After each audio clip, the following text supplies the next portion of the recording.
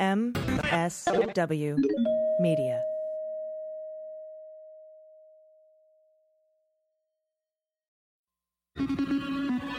News with swearing. Daily beans, daily beans. Daily beans, daily beans. Hello and welcome to the Daily Beans for Thursday, January 30th, 2020. Today, the White House issues a formal threat to John Bolton. Eliot Engel releases a statement about a phone call he had with John Bolton. Senators' questions begin in the impeachment trial of Donald Trump. Bill Taylor writes an op-ed, Democrats considering a Trump acquittal. The Middle East peace plan, Trump lawyers battle the release of his tax returns. Parnas and Trump discussed Rick Scott, and Eddie Gallagher strikes back. I'm your host, AG, and with me today is no one. That's right, Mandy Reedy is still on vacay for her B-Day, and Jordan Coburn might have, she's under the weather. She might have pneumonia. She's just not feeling well, and so she needed a little bit of self-care time today. So it's just me and you, just you and I. Maybe I'll have the editors add some laugh tracks in this episode, but only at really unfunny moments, just for the fun of it. Anyway, I do have a lot of news to get to today. It was a busy news day, and, you just heard the intro. This is all sorts of craziness that has to be talked about. Before I get into some of the news, there was something in here that I saw about, Democrats considering a Trump acquittal. As it turns out, there are 3 Democrats right now, before we get to hot notes, that I just wanted to bring up that seem like they might, or at least could, acquit Donald Trump in the impeachment trial, and I just wanted to give you their names here. And I know the first one off the top of my head is Manchin, right? Joe Manchin. But there are 2 other ones too. Kyrsten Sinema of Arizona and Doug Jones of Alabama. But I don't know that they're leaning toward acquittal. They're undecided on whether to vote to remove the president. They say they're struggling over where to land.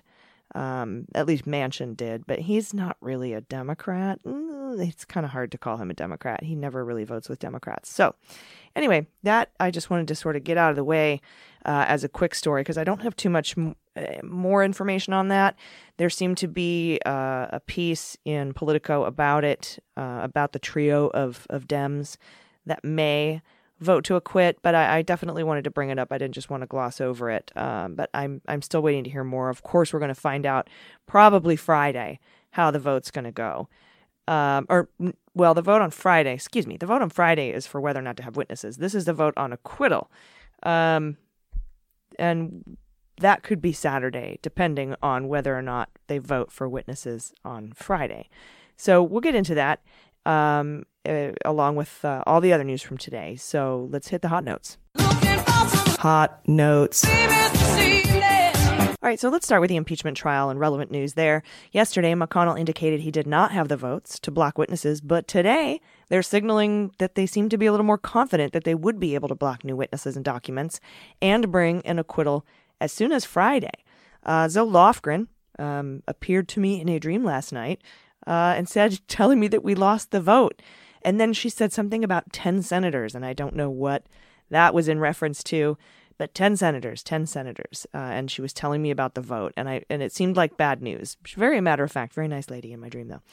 The podcasts, like I said, they're still confident Trump will be removed, but they haven't really been, they haven't articulated whether they think it's in this Senate trial, or if it's just he won't be in office by the time we vote in November. We'll see. It's hard to get an answer out of the podcasts, so I'm just sort of guessing. We're in the questions phase of the impeachment trial, and Trump's legal team is continuing to lie to the senators and the American people, right on the well of the Senate, they call it. Philbin today just invented his own standard of the proof for impeachment, saying that in order to convict Trump, the Senate must find him guilty beyond a reasonable doubt. And that because he was asked what the standard is for impeachment, and if it's lower in the House than it is in the Senate. Zoe Lofgren responded to that question a few times, saying that it doesn't say in the Constitution what the standard is, and or whether it's lower or higher in the House versus the Senate. You can't acquit or convict in the House, so I don't see how you could even apply a standard of anything, whether it's probable cause or beyond a reasonable doubt or beyond preponderance of the evidence. I don't understand how you could even apply that to the House of Representatives. So it just seems like a stupid question on its face, which came from Marsha Blackburn from Tennessee. So that makes sense. And she asked on behalf of herself, Loeffler, Mike Lee, Kevin Kramer, and Martha McSally, who's just what a wonderful lady. Jay Sucks at Law, who's what our new name for Jay Sekulow, actually tried to tell the Senate that Hillary's legal opposition research on Trump by Fusion GPS, as hired by Perkins Coie, is just as bad and just as illegal as Trump extorting a foreign country to investigate his political rivals. You could take the foreign part out of it. Asking a United States agency to investigate your political rival is an abuse of power. Nixon did it, and he would have been impeached for it had he not resigned. Trump did it before when he pressured our own Postmaster General, pressured her to double the shipping rates on Amazon for the negative press coverage he was getting in the Washington Post. Whether that was tied to Jamal Khashoggi or not, and Saudi Arabia, I don't know. But he did pressure a government agency to go after the owner of the Washington Post by doubling rates on Amazon because, Bezos owns them both. I think Adam Schiff, just top line here, is doing an incredible job at articulating the Democratic positions. He fielded a really dumb hypothetical posed by Ted Cruz and Lindsey Graham, where they asked him about his hypothetical about Obama and just tore them to shreds. It's just I hate to see honest to God, like actual senators, United States senators, using this trial to promote and discuss debunked conspiracy theories and whataboutism. It's been really hard to watch. And I know a lot of you have been sending us messages and tweeting too, saying you've had a really hard time just even listening to some of the things that the lawyers for Trump's legal team are saying in the impeachment trial. But also now we have to listen to some of the questions that these senators are asking. And it's just, some of them are good, but some of them are just very clearly leading, and some of them include conspiracy theories in them, baked into them, that have been debunked a million times. Dershowitz, he tried to argue, even if you're accused of a crime, but you didn't admit to the crime because you didn't know that, because that's what, if we don't know what's in the criminal's head, and if you don't admit to it, then you have to acquit that person. And that's bananas. This would mean Trump could go to Putin, promise to lift sanctions in exchange for helping him win the election, and that would be totally fine to Dershowitz if Trump didn't admit it was a crime, because we can't know what's in his head. That multiple motivations could exculpate you from wrongdoing is a dangerous precedent. It's also incorrect. Like, well, I drove the getaway car in a bank robbery, but I was going fast because I was late to a doctor's appointment. That's why I went fast. And I robbed the bank to feed my family, so my intent was okay. And you can't tell what's in my head, so you have to acquit me. If I've got a public motive and that's a seemingly good and a personal dirty motive or corrupt motive, that because my public motive is up front and out there, I can't be found guilty of a crime, or in this case, a high crime or misdemeanor, is ridiculous. It reminds me of that Mitch Hedberg joke, like if you eat a French fry, I wish you could eat a French fry and a carrot, and the carrot would go down and vouch for the French fry, and it would be healthy. It would cancel it out.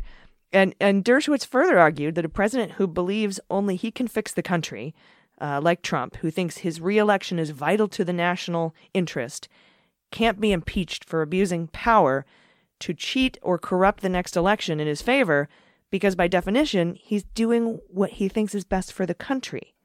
That's an astounding argument. I don't know how many people watching are going to believe that. I certainly hope no U.S. senators would fall for that. But, we all know that there are senators that are looking for a way out of voting for witnesses to keep this trial going in any way, shape, or form. So they might grab onto that. I know they definitely grabbed onto what Dershowitz said last week when he was arguing about that, that these aren't impeachable offenses. Abuse of power is too ambiguous to be an impeachable offense, etc. Also today, The White House issued an official warning in the form of a letter to Bolton's lawyer, Cooper, that reads, the National Security Council Access Management Directorate has been provided the manuscript submitted by your client, John Bolton, for pre-publication review. Based on our preliminary review, the manuscript appears to contain significant amounts of classified information. It also appears that some of this classified information is at the top secret level, which is denied by Executive Order 13526 as information that, quote, reasonably could be expected to cause exceptionally grave harm to the national security of the United States without authorization, unquote. Under federal law and the non-disclosure agreements your client signed as a condition for gaining access to classified information, the manuscript may not be published or otherwise disclosed without the deletion of the classified information. The manuscript remains under review in order for us to do our best to assist your client by identifying the classified information within the manuscript, while at the same time ensuring the publication does not harm the national security of the United States. We will do our best to work with you to ensure your client's ability to tell his story in a manner that protects national security. We will be in touch with you shortly with additional and more detailed guidance regarding next steps that should enable you to revise the manuscript and move forward as expeditiously as possible. Signed, Ellen Knight Knigget. And she is the records person there. So this manuscript remains under review in order for us to do our best to identify the classified information within the manuscript. So she's saying, oh, there's all sorts of classified and top secret information in here. We're still reviewing it to identify it. We haven't identified it yet. We'll get back to you on that, but there's definitely classified information in here, and some of it falls on the level of top secret. And this letter is dated January 23rd. And that's important to note because it sounds to me like Bolton leaked his own manuscript after finding out the White House was going to slow roll the book, or someone else at the NSC did it for him. But, I mean, it seems like Bolton was like, shit, this isn't going to get out before the vote on witnesses. I better do something to get this out because the White House seems to be blocking my book. And, by the way, I think that no one in the world probably knows better what classified information is, what would be deemed classified information or top secret information than a former national security advisor like John Bolton, who is going to end up in the conservative column, by the way. I know, despite how much he dislikes the Trump administration or how slighted he felt by the withdrawal of Syrian troops or being ignored on the drug deal between, Giuliani and Sondland or anything else that Trump did that pissed him off, which was a lot. I even with that sort of level of vitriol that I'm sure the mustache holds for Trump, I don't know that he would purposefully put out classified information that could harm national security. And not to mention, Bolton does not have a track record of overclassifying things, and Trump does, putting things in that system, that code word classified system, like calls with MBS, the call with Zelensky, which doesn't have any classified and top secret information in it.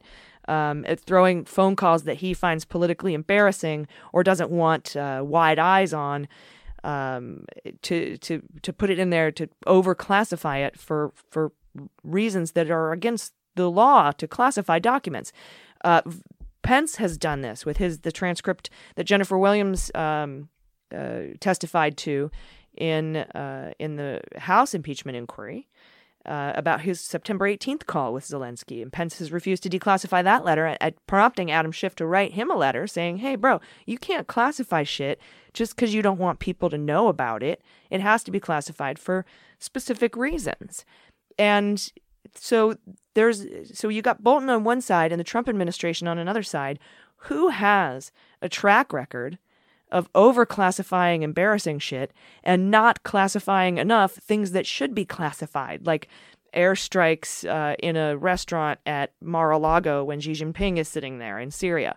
Or, I mean, I could name 1,000 different ways that this president has put at risk our national security. The blabbing about the Israeli intelligence to Kislyak in the White House, in the Oval Office, and then saying, I don't mind that you interfered in our elections.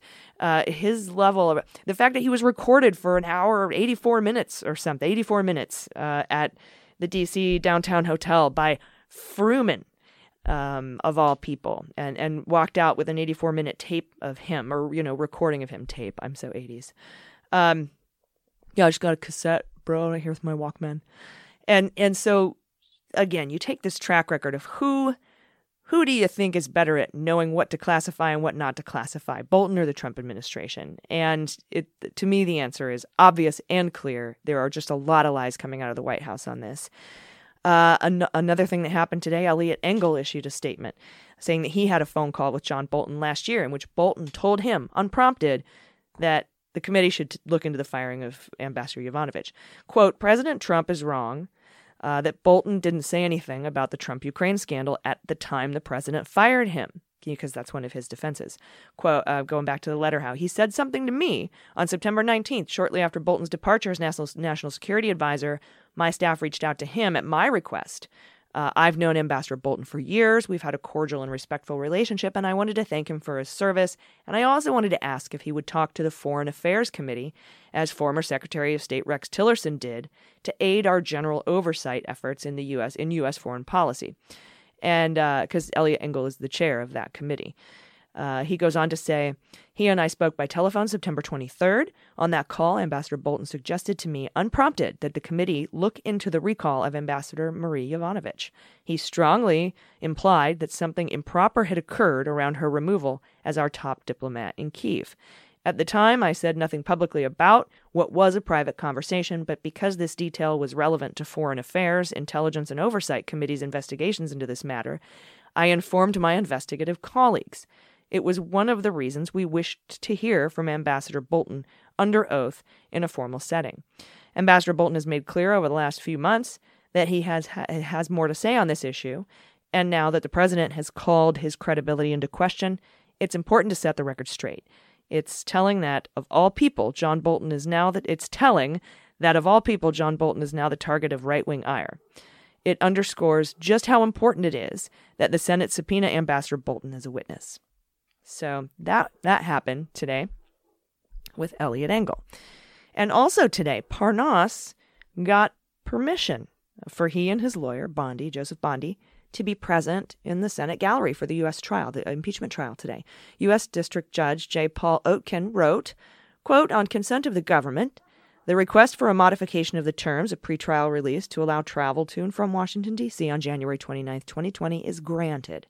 To the extent that it seeks the removal of the GPS monitoring device, the request is denied. So you can't take your ankle jewelry off, but yeah, you can go. And in a related story, the Tampa Bay Times reported last night that at the same time, at that same dinner in April 30th, 2018, the one where Trump and Parnas discussed the ouster of Marie Yovanovitch, get rid of her, take her out, they also discussed Florida Senator Rick Scott. And about halfway through the conversation is when it happened, and Parnas mentioned he lived in Florida, prompting Trump to ask how Rick Scott was doing in his bid for Senate. I think he was governor at the time. And Parnas then repeatedly referred to the campaign of Rick Scott as we, saying it's going to be close, but we're going to pull it out, and we're doing a fundraiser for Scott in May.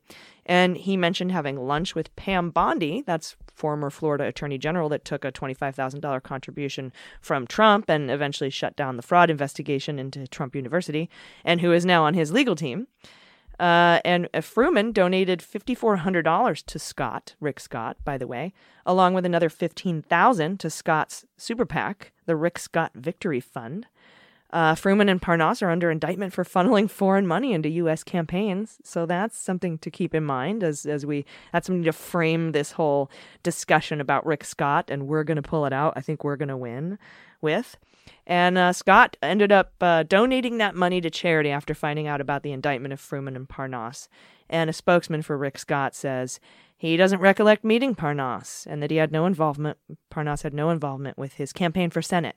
Of course, there are photos of Rick Scott and Parnas. I don't think there's any Republicans in the history of the universe that Parnas doesn't have photos with, to be honest. We do have a lot more news to get to, so stick with us. We'll be right back after this break. After these messages, we'll be right back. Hey everybody, this episode of Daily Beans is brought to you by Upstart. As most of us have found out the hard way, getting into debt is easy and getting out of debt is hard, especially if your credit score isn't great. But thankfully now there's Upstart.com, the revolutionary lending platform that knows you're more than just your credit score, and they offer smart interest rates to help you pay off high-interest credit card debt. My friend Jesse quit his day job to do stand-up comedy full-time and ended up pretty deep in debt after spending all of his savings on merch, which was t-shirts with hand-drawn cats on them, by the way. But I let him know Upstart could really help. Upstart goes beyond the traditional credit score when assessing your credit worthiness. They actually reward you based on your education and job history in the form of a smarter rate. Upstart believes you're more than just your credit score. They believe in you, and they make it fast, simple, and easy to check your rate.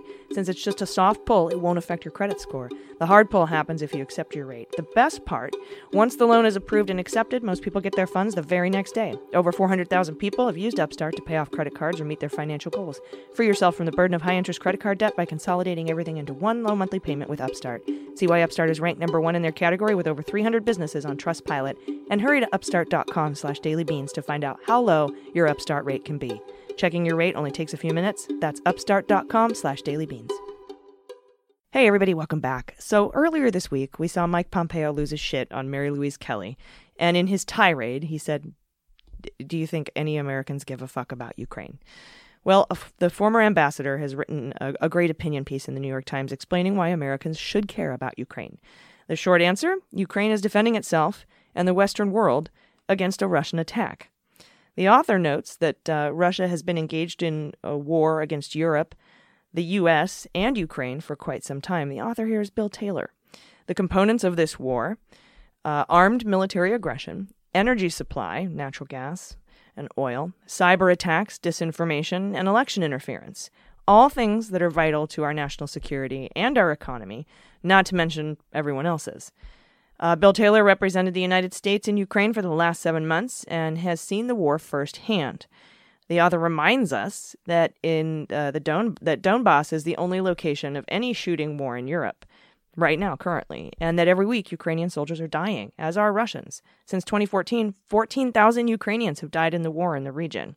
In regards to the energy sector, Russia is trying to cut Ukraine out of economic prosperity and increase dependence on Russia by Germany and the rest of Europe by pushing forward a nonsensical underwater natural gas pipeline. And of course, in the media, we're aware of the war the Kremlin has waged and continues to feed against a free press and anyone who seeks to report accurately on the damaging manipulative actions in Russia. Information warfare is something that, as we know from 2016, drastically affects not only Ukraine's elections, but our own. And we helped Ukraine counter these attacks in their own election in 2019. I'll end this segment with a sobering quote from the piece. Quote, "Until Russia recommits to a rules-based international order, Western nations are in jeopardy. Ukraine is the front line," unquote.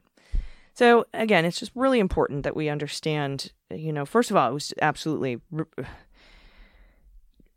the vitriol and the hatred and the shit-talking that Trump and Pompeo are doing toward the Ukraine are unimaginable. So, remember the Sondland phone call in the cafe that David Holmes overheard when he was like, yeah, and Trump's yelling on the phone, I don't give a fuck about Ukraine. There's nothing going on in Ukraine. I only care about the big stuff, et cetera, et cetera. That's what Sondland said. He only cares about the big stuff. And then, of course, we have Pompeo asking Mary Louise Kelly, do you think anybody gives a fuck about Ukraine? It's so important. They are the linchpin between Russia and the rest of the world in a lot of respects. I highly recommend you pick up Rachel Maddow's book, Blowout, and check that out. And of course, if you've listened to our sister podcast, Mueller, She Wrote, all the way back to the beginning, and we've been talking about the annexation of Crimea, the pipeline building, the trying to get control of gas and oil in the region, really just sticking it to the people of Ukraine, the Kremlin, sticking it to the people of Ukraine by installing Yanukovych, and Manafort helped with all of that. And so that whole, Poroshenko, Shokin, Lutsenko corruption that was going on at that time was really, really bad for our national security and Ukraine's. And so now, with the new president coming in, and we have our president refusing, withholding aid, basically, and just to get them to announce bullshit investigations into Trump's political rival. No. By the way, nobody cared about the Biden stuff back in 2014, 2015, 2016, 2017. Nobody opened an investigation. All these senators who are when Graham and Ted Cruz asked today, like, well, didn't, what do you, Biden's, don't you think that's corruption, et cetera, et cetera. They were there. They could have launched an investigation into the Bidens if they thought it was so terrible. And I'm not going to stop trying to like drive that point home. It's really important that we talk about that and we remember that, and that we remember the important role that Ukraine plays in our own national security and how important it is that our relationship be a strong one, which is why the White House meetings were so important and why a sidebar at the UN General Assembly doesn't cut it, and why sending Rick Perry to the inauguration is a slap in the face. Other than, it just being Rick Perry. It's just that relationship is so, so very important. So check out that op-ed in Washington Post by Bill Taylor. I think you'll really like it. I think I thought it was a good reminder just how important Ukraine is to our national security. And late yesterday, we got word of Trump's new Israeli-Palestinian peace plan that predictably is not good for Palestinians. So we had just gotten the news yesterday when we recorded, because we recorded fairly early in the day, around lunchtime yesterday with Amy Carrero. By the way, shout out to her. She was amazing. And so we didn't quite have the whole picture yet. All I knew was that I saw Netanyahu had just been indicted and Trump, who had just been impeached, up on the thing announcing their long-awaited Middle East peace plan, which was a two-state solution, and laughing about that because that's been on the table forever. It's gone back and forth. They've tried to negotiate that with Palestinians. And what we learned as the day went on was that there was no Palestinian involvement in this, and that Trump is going on to say, well, you should probably take this deal, Palestine, like they've never seen it before or negotiated or tried to negotiate it before. So this plan proposes a fragmented Palestine that's pretty much entirely surrounded by hostile Israel in the region. Israel, of course, comes out in the proposed deal as getting pretty much everything they've been asking for decades. Palestine does not. It is not predicted this plan will be successful or go anywhere for that matter. And this is all in this Washington Post piece. I wanted to, let you know. After all, how are you going to come up with a successful plan between two nations when only one of the parties was even there to make the deal? Basically, the deal upholds settlements in Palestine, gives them the authority to continue surveilling and running the areas really in any way they please. Netanyahu plans to move forward with annexing the Jewish settlements in the West Bank and parts of the Jordan Valley as soon as this weekend. That is not good news. That's not how any of this works. It's a huge disappointment, and it's a huge step further in the direction of blatantly supporting Israel at the expense of Palestinians, disregarding the Palestinian people. I know people have a lot of strong feelings on this. I understand that. I'm going through this article as it's written. I just want to clarify my position. I don't think that you should negotiate a peace plan between Israel and Palestine and not have Palestine in the room. I think we can all agree to that. And in more Bibi news, Netanyahu, who again facing indictments on fraud, breach of trust, and bribery, surrendered his immunity today, just moments before a coalition was forming to forcibly take it from him. This sounds like a much more physical act than it really is. But so Netanyahu basically, you're not shit. And here's how sweet it is to see that he's stripped of his blanket immunity. He was trying to get this immunity from these indictments, and it's so close to the apex of Trump being stripped of his. I really hope that that's around the corner. Gantz, of the White and Blue Party, Bibi's rival, Blue and White Party, is stressing that Netanyahu can't do his job when he's showing up to court twice a week to defend himself. His trial is set to start in a few weeks, Bibi's trial. So he's been officially indicted, and those were the charges I went over a minute ago, fraud, breach of trust, and bribery. And yeah, so it seems like he pretty much surrendered his immunity because they were about to vote to take it away from him anyway.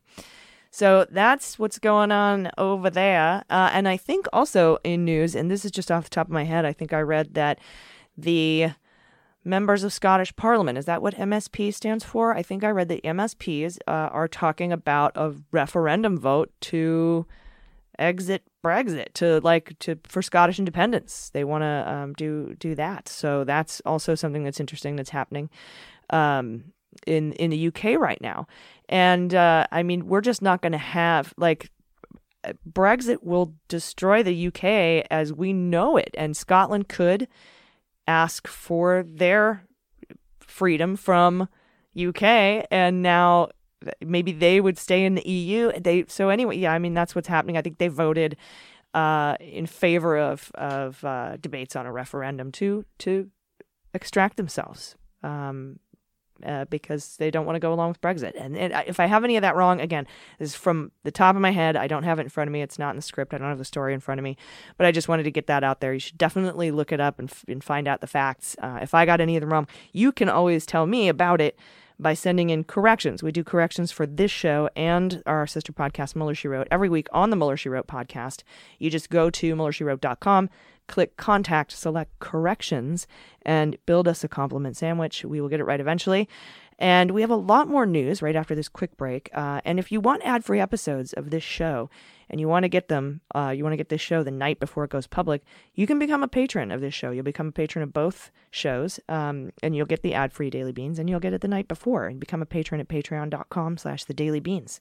You get a whole bunch of other stuff too, but it really helps us out. It helps us pay for healthcare for our employees and super great wages. And I got 401k plans now for everybody, because that's how you do. You have to, and paid leave and all that good stuff, because that's walk the walk, right? We'll be right back right after this. Hey everybody, this portion of Daily Beans is brought to you by BetterHelp. Is there something interfering with your happiness or is preventing you from achieving your goals? Everybody can use a helping hand from time to time. Personally, I've experienced some incredibly stressful events, especially while serving in the military and recently, and I've needed support to help heal. And BetterHelp will assess your needs and match you with your own licensed professional therapist. You can start communicating in under 24 hours. It's not a crisis line. It's not self-help. It's professional counseling done securely online. There's a broad range of expertise in BetterHelp's counselor network, which may not be locally available to you in many areas. A lot of rural areas don't have this kind of help. The service is available for clients worldwide. You can log into your account anytime, send a message to your counselor. You'll get timely and thoughtful responses. Plus, you can schedule weekly video or phone sessions so you won't ever have to sit in an uncomfortable waiting room, as with traditional therapy. BetterHelp is committed to facilitating great therapeutic matches. They make it easy and free to change counselors if it's needed. It's more affordable than traditional offline counseling, and financial aid is available. BetterHelp wants you to start living a happier life today. So visit their website, read their testimonials that are posted daily. Here's a recent one from BetterHelp user AL, who says, "Talking to Elizabeth made me feel better almost immediately. We've only been talking for a few weeks and I'm feeling much more at ease, and she's given me new coping skills that have been working very well for me." So visit betterhelp.com/dailybeans. That's BetterHelp, H-E-L-P, and join the over 700,000 people taking charge of their mental health with the help of an experienced professional. Special offer for Daily Beans listeners: get 10% off your first month at betterhelp.com/dailybeans. All right, everybody, breaking today. Lev Parnas is implicating Lindsey Graham in the Ukraine scheme. Apparently, toward the end of 2018, Giuliani said he delivered a missive to Graham calling for sanctions on a host of Ukrainian government officials. Lev's lawyer, Joseph Bondi, told the Daily Beast that Rudy showed Parnas the letter and told him he delivered it to Lindsey Graham. Apparently, Rudy showed Parnas a second letter addressed to Sigal Mandelker. That's the person in charge of sanctions at the Treasury Department. The letters claim that a handful of Ukrainian political figures and business people were part of an organized crime syndicate, according to Rudy, that was actively involved in embezzling funds appropriated by the American government for aid to Ukraine. And that crime syndicate used those funds to buy black market military parts from a Russian company under U.S. sanctions. Rudy also sent a letter to Graham asking him to help 3 unnamed Ukrainians get visas so they could come to the U.S. and share information about the Bidens. One of them was Shokin, and they never got that visa. And that was one thing that I know Yovanovitch was probably saying no to, and that might have been one of the reasons to get rid of her. Graham and Rudy have not responded to requests for comment. Of course, everyone Rudy accused of being in the crime syndicate are all anti-corruption people that stood in the way of his personal and political dealings that would benefit Rudy and Trump and Lev and Firtash and the Kremlin. So that's new stuff. And this the Parnas and Fruman show, it's just going to be a drip, drip, drip, drip, danger, danger. Jay sucks at law. Oh, man. Danger, danger. I was waiting for the Will Robinson. It didn't happen. But how embarrassing. Anyway, He actually made those sounds on the Senate floor. Okay. Also today, retired Navy SEAL Eddie Gallagher. This is the guy Trump intervened to allow to keep his SEAL pin after he was found guilty of posing with a corpse. He was also being charged with murder, but he was acquitted for that. He's now publicly attacking his former shipmates. From the San Diego Union-Tribune, that's our home paper here, Gallagher posted a video on social media attacking his former colleagues who testified against him, the ones who accused him of murder and shooting civilians and said he was a terrible person. He called them cowards, but more importantly, he shared photos and names and duty status, the duty statuses of these guys and their units. Former Petty Officer First Class David Shaw responded saying, quote, attempting to call attention to those SEALs' status in the way it's been done does not serve the mission or interest of the Navy. To attempt to out their status raises questions about the decision to do so.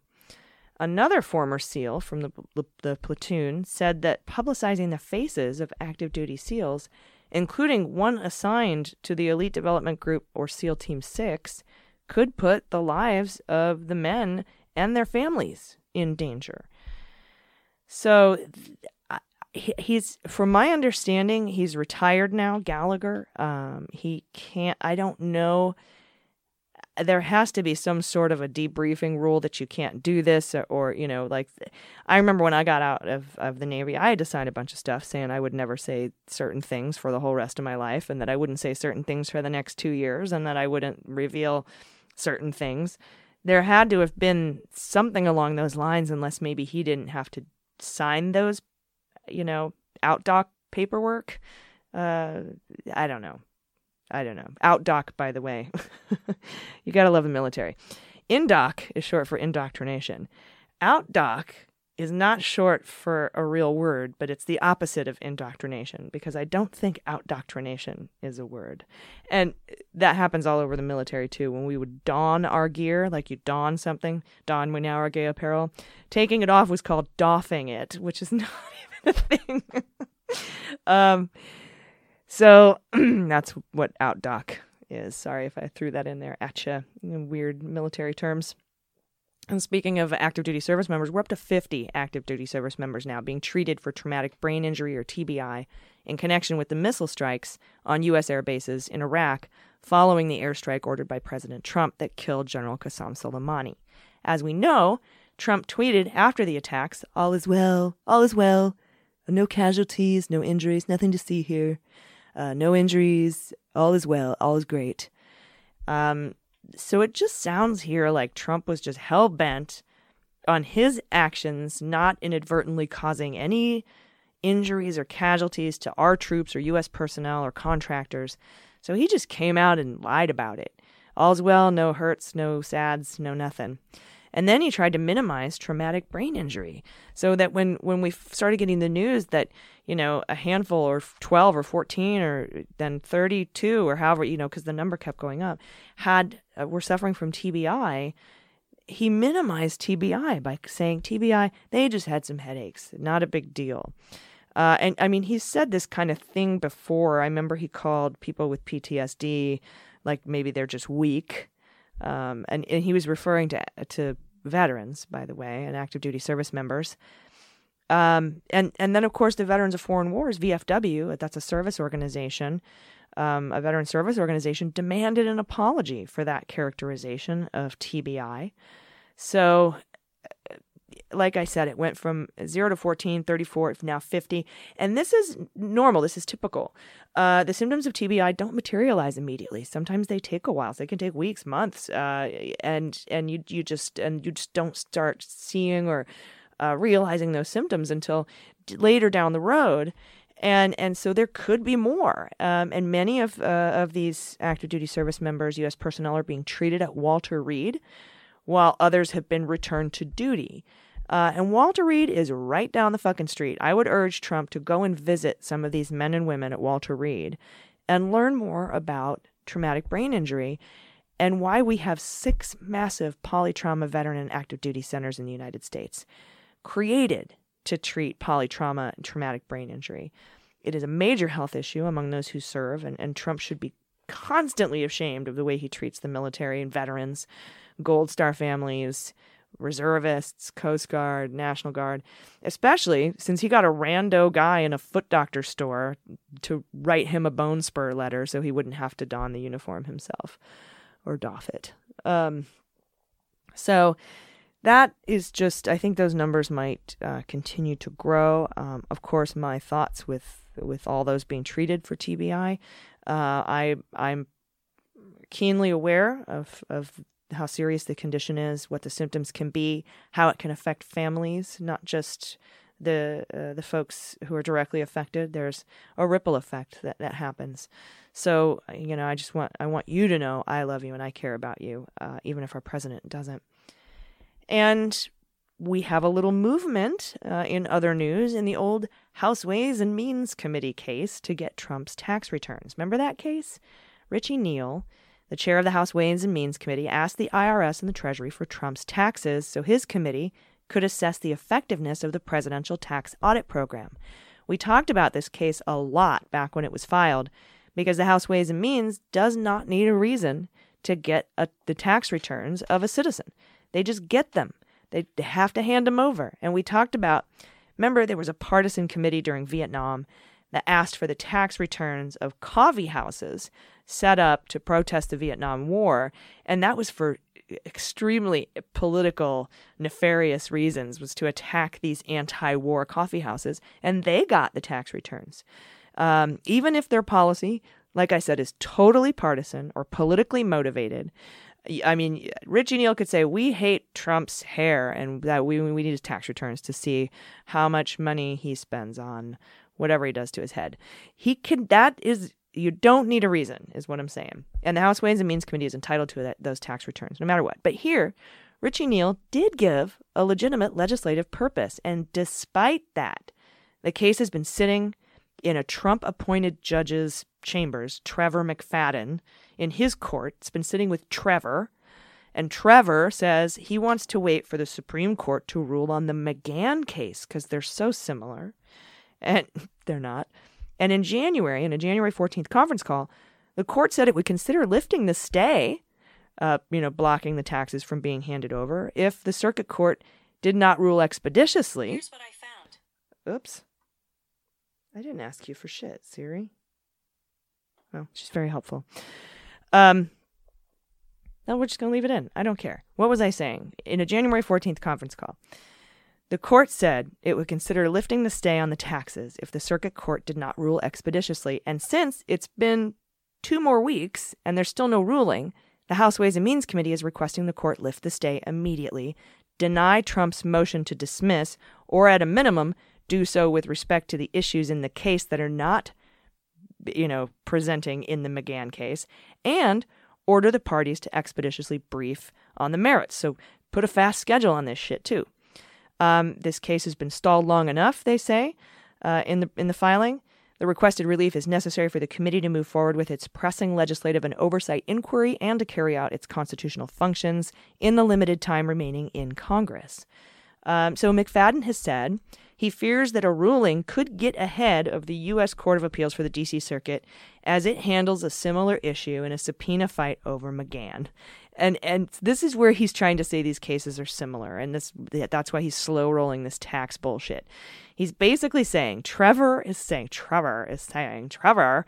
that because Trump is using the same bullshit argument in the McGahn case that he's using in the tax returns case, he wants to wait and see what happens in the McGahn case. And that's just because, Trump's arguing there's no legislative purpose. You can't touch me.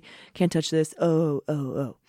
And the House Ways and Means Committee argues this. They say, dude, Trevor, Trump and his lawyers are saying in the impeachment trial right now that the House was required to pursue judicial enforcement of its subpoenas to various officials, which flatly contradicts the position the Department of Justice has advanced in the tax case. So, take it, suck it, lift the stay. That's what they're asking for. I don't know how conducive Trevor's going to be to lifting the stay on the Trump tax returns. We already know that Steve doesn't want to, Steve and Trevor, and that Trump's buddies who make money off of Trump condos that work over at the IRS, Rifkin, I think, and somebody else, bunch of dicks. They're not going to hand anything over, even though by law they have to. So this is an interesting exercise in Trump-appointed judges versus every other judge. Because in every other case, in the Supreme Court, with all judges from Bush, Daddy Bush to Baby Bush to Carter to Clinton to Obama, they all are always landing in favor of the House and the Democrats in these cases. And here we've got Trevor, who's just sitting on this. And the other one that we can note is Rao, who has been the dissenting. She's been the dissenting she's been the dissenting judge on the 3-judge panels in the appeals courts for some of these Trump cases, where I think it was the Deutsche Bank case, either Deutsche Bank or Mazars, where she said, no, you can't do this. You have to do impeachment. You can't investigate the Trump. You can't investigate the Trump for criminal crimes. You got to do impeachment crimes. And then, of course, you get to impeachment, and they're like, no, you can't impeach the president for that. You got to do criminal crimes. As Dershowitz would say, you have to have a criminal crime for impeachment. And then Trump-appointed judges on the other side are saying, we can't do this. You can't do criminal crimes. You got to do impeachment. It's just absolutely, it's batshittery is what it is. I do have some good news for you, though, right after this break, along with a final thought, so stick around. Hey everybody, it's AG, and this helping of Daily Beans is brought to you by Native Deodorant. Did you know that many conventional deodorants contain aluminum, which can form a plug in your sweat glands and keep you from sweating? I had been looking high and low for an aluminum-free deodorant that works, and I have found it. Native Deodorant is made without aluminum, so you can feel better about what you're putting on your body. And it's not just aluminum-free. Native's Deodorant is made without chemicals, no aluminum, no parabens, no talc. Instead, it's formulated with safe, natural ingredients that you've heard of, you can read, you can pronounce, like coconut oil and shea butter. It's also vegan. It's never tested on animals, which is very important to us here at Daily Beans. What I love is that it's not all wet and gross. It goes on dry, stays on dry all day. It smells awesome. They have over 10 amazing scents, including their classics, lavender and rose, cucumber and mint, eucalyptus and mint, and my new favorite, coconut and vanilla. I've tried them all, and now I keep going back and forth on favorites. This week it's coconut and vanilla. They even have rotating seasonal scents and an unscented option, and baking soda-free formulas for those with sensitivities. Native comes in a wide variety of options for men, women, and teens. There's no risk to try. Native has free shipping on every order and offers 30-day free returns and exchanges in the USA. And you should check out over the 9,000 5-star reviews from happy customers who made the switch to Native. And for 20% off your first purchase, visit nativedeodorant.com and use promo code DailyBeans during checkout. That's 20% off your first purchase. Go to nativedeodorant.com and use promo code DailyBeans. You'll be glad you did. Hello, welcome back. Here's some good news. Senator Susan Collins, nothing ever starts good news with that name, but check it out. Her opponent, Sarah Gideon, has raised $3.5 million in the fourth quarter of 2019. That's huge. The fundraising was powered by about 4,200 Mainers, and 95% of individual donations were under $100, indicating strong grassroots. It's really good. It's getting good. It's getting good. I love Mainers. I absolutely love Maine. I did the Maine Comedy Festival in, was it Bethesda? Or no, yes. North of Portland. You know what? I'm going to have to look it up. I think it's Bethesda. Maybe it's Bethel. Bethel. Is that a place in Maine? I'm going to look it up right now so I know what I'm talking about. Bethel, Maine. Yes. That's where I was.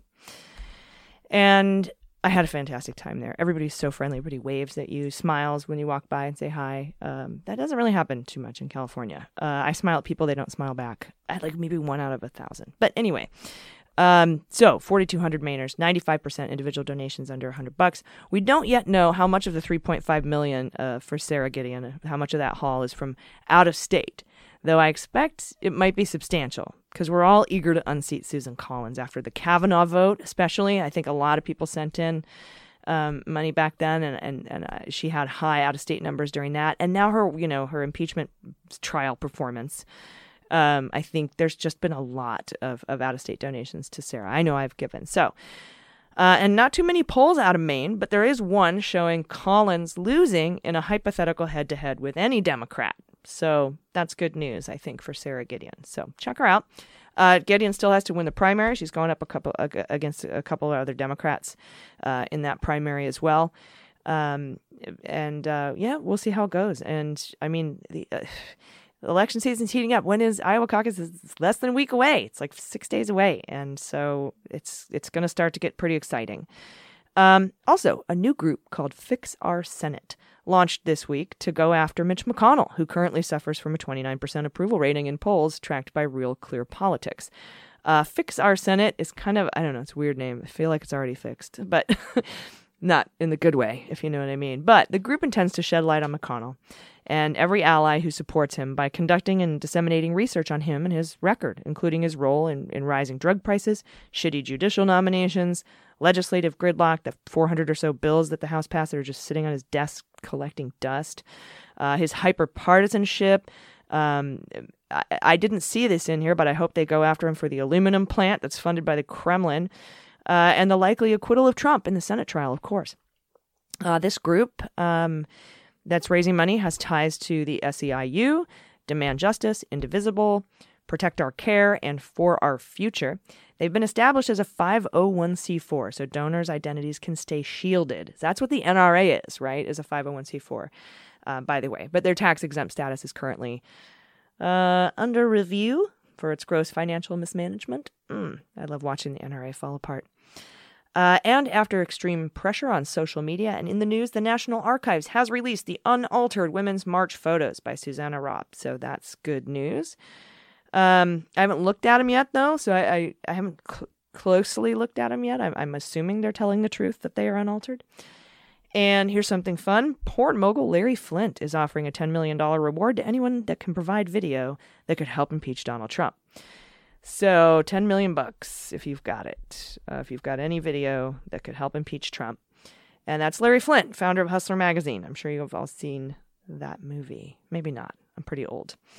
Courtney Love, she's from Hole. Kurt Cobain's wife. Anyway, good movie. People versus Larry Flynt. You should check it out if you haven't. Woody Harrelson plays Larry Flynt. He does an excellent job. And this is so great. The guy that owns WeatherTech, that's the CarMat people, WeatherTech for your truck, and the cup phone thing. Well, his dog had cancer a while back. 7-month-old dog, I think. And he took the dog to the University of Wisconsin at Madison School of Veterinary Medicine.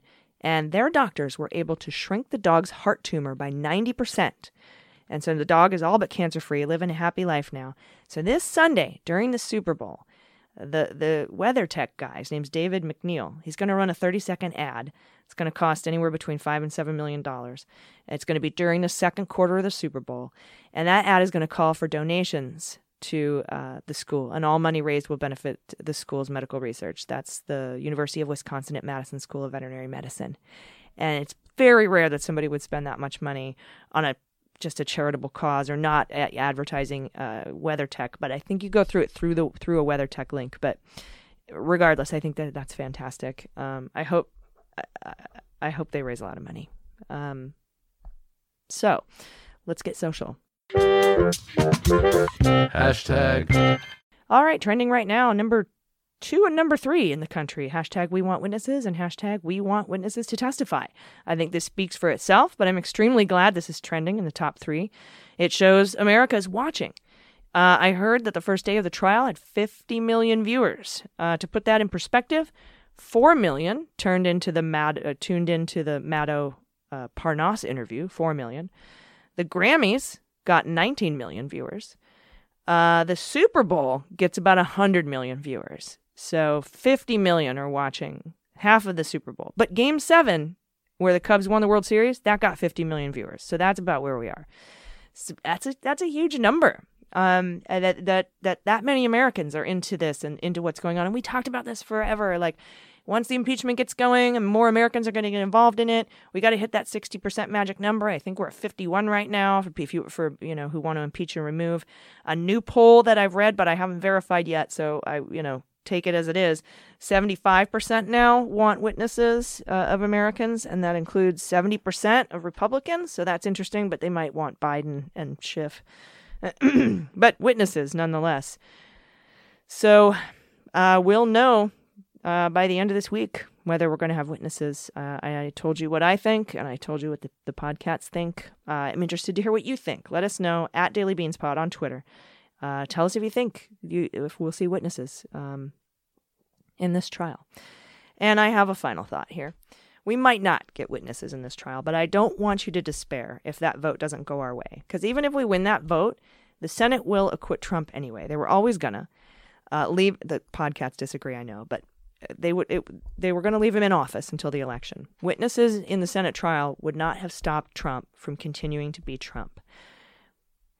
It wouldn't have prevented him from cheating in 2020. The truth will come out between now and the election, and the court of public opinion will fuel us to vote in November. We have to show up in numbers too big to manipulate, and we know it's possible because they cheated in 2018, and we smashed that election. We can smash this one too. We have to show up and vote for whoever wins the nomination, even if it's not your favorite candidate, even if it's somebody you've heard bad things about. And I know we want evidence and testimony in the trial to hold the Republican senators accountable, but we already kind of have that with the Bolton revelations. This information is out there prior to the vote for witnesses. If they don't vote for witnesses, that's going to be worse for them than voting for witnesses and acquitting. Does it matter if the truth comes out in the trial or just parallel to the trial? Because in the court of public opinion, it doesn't make a difference. It's still us. It's always been us. And we have a track record of being able to win when we show up. Now, like I said, if the podcasts are right, we will get witnesses. Excellent. We'll get the truth in the trial, and more of it will come out after. And they'll be held to account if they acquit as well. If Trump is removed by some miracle or white horse prophecy that I don't see coming, we still have the same job in November. We still have to defeat the Republican, whoever it is, and I know we can get it done if we stay united and bring it. So that's my final thought. I just wanted to put that out there. Don't despair. I know it seems pretty dark, but we're here. I'm here. You're here for me. I'm here for you. Jordan and Mandy are here too in spirit for all of us as well. So please, everyone, take care of yourselves, take care of the planet, take care of your mental health, and take care of each other. I've been AG, and them's the Beans. The Daily Beans is executive produced and directed by AG and Jordan Coburn, and engineered and edited by Mackenzie Mazzell and Starburns Industries. Our marketing manager, executive assistant, production and social media direction is Amanda Reeder. Fact-checking and research by AG, Jordan Coburn, and Amanda Reeder. Our music is written and performed by They Might Be Giants. Our web design and branding are by Joelle Reeder with Moxie Design Studios, and our website is dailybeanspod.com.